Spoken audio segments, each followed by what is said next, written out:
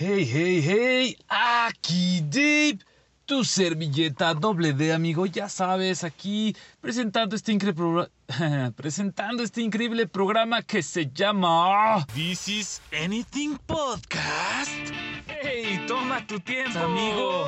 ¿Puedes sentir el beat? Como ya pudiste escuchar, amigo, tengo la voz asquerosamente ronca. Llevo ya más de 3 semanas sufriendo la cochina intemperie de la enfermedad, amigo. Pues antes que nada, discúlpame por eso. Y pues así es.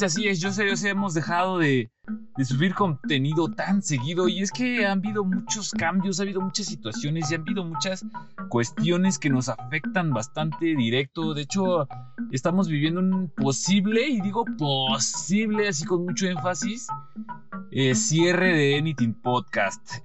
Yo no lo quiero, la verdad es que la mayoría de nosotros, los integrantes aquí, no lo buscamos y no lo deseamos y estamos batallando porque eso no suceda, pero puta, o sea, la verdad, la vida nos está orillando bastante cañón. Yo enfermo, problemas con la computadora, problemas con la empresa, con la ubicación, con las instalaciones, con el presupuesto, o sea, todo nos está yendo pues bastante pesado, así que ya no te pienso aburrido, amigo. Yo creo que vamos directo al tema de hoy, ¿no?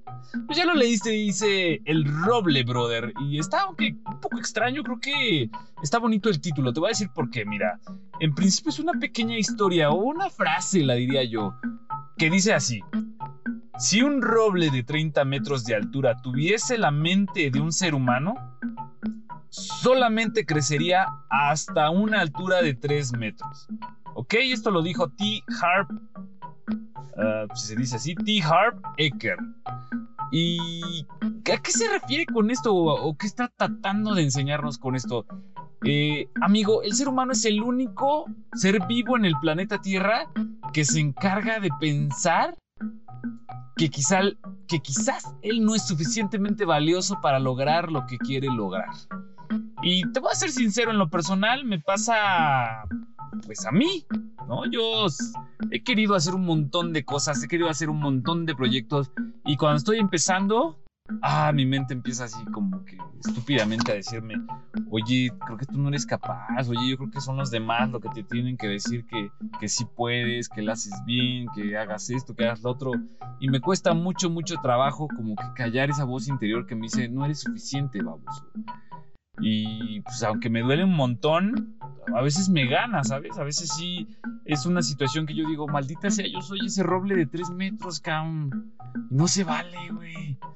Y trato de analizar y de pensar, bueno, pero ¿por qué soy yo la persona que se pues, pone el pie, güey? No entiendo. Y es porque pues todo ese registro y antecedente que tienes atrás de que sin querer queriendo, o sea, la vida te va orillando a los nos, a los qué tonto, qué mala idea y esas cosas, ¿no? Pero a veces hay que acallar esas voces y ese pasado y entender que pues ya pasó y que tu presente depende de ti para empezar a emprender esas cosas que tú quieres, ¿no? Quizás no solo es el hecho de crear una empresa, ¿no?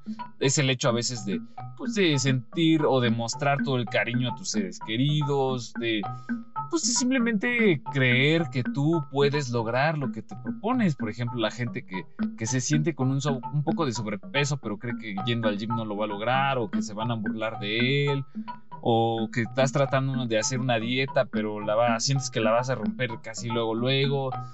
Mira, yo te invito a que trates de intentarlo por lo menos un mes, porque en ese mes pasan un montón de cosas que te van a ir animando a que tú logres lo que realmente quieres, amigo.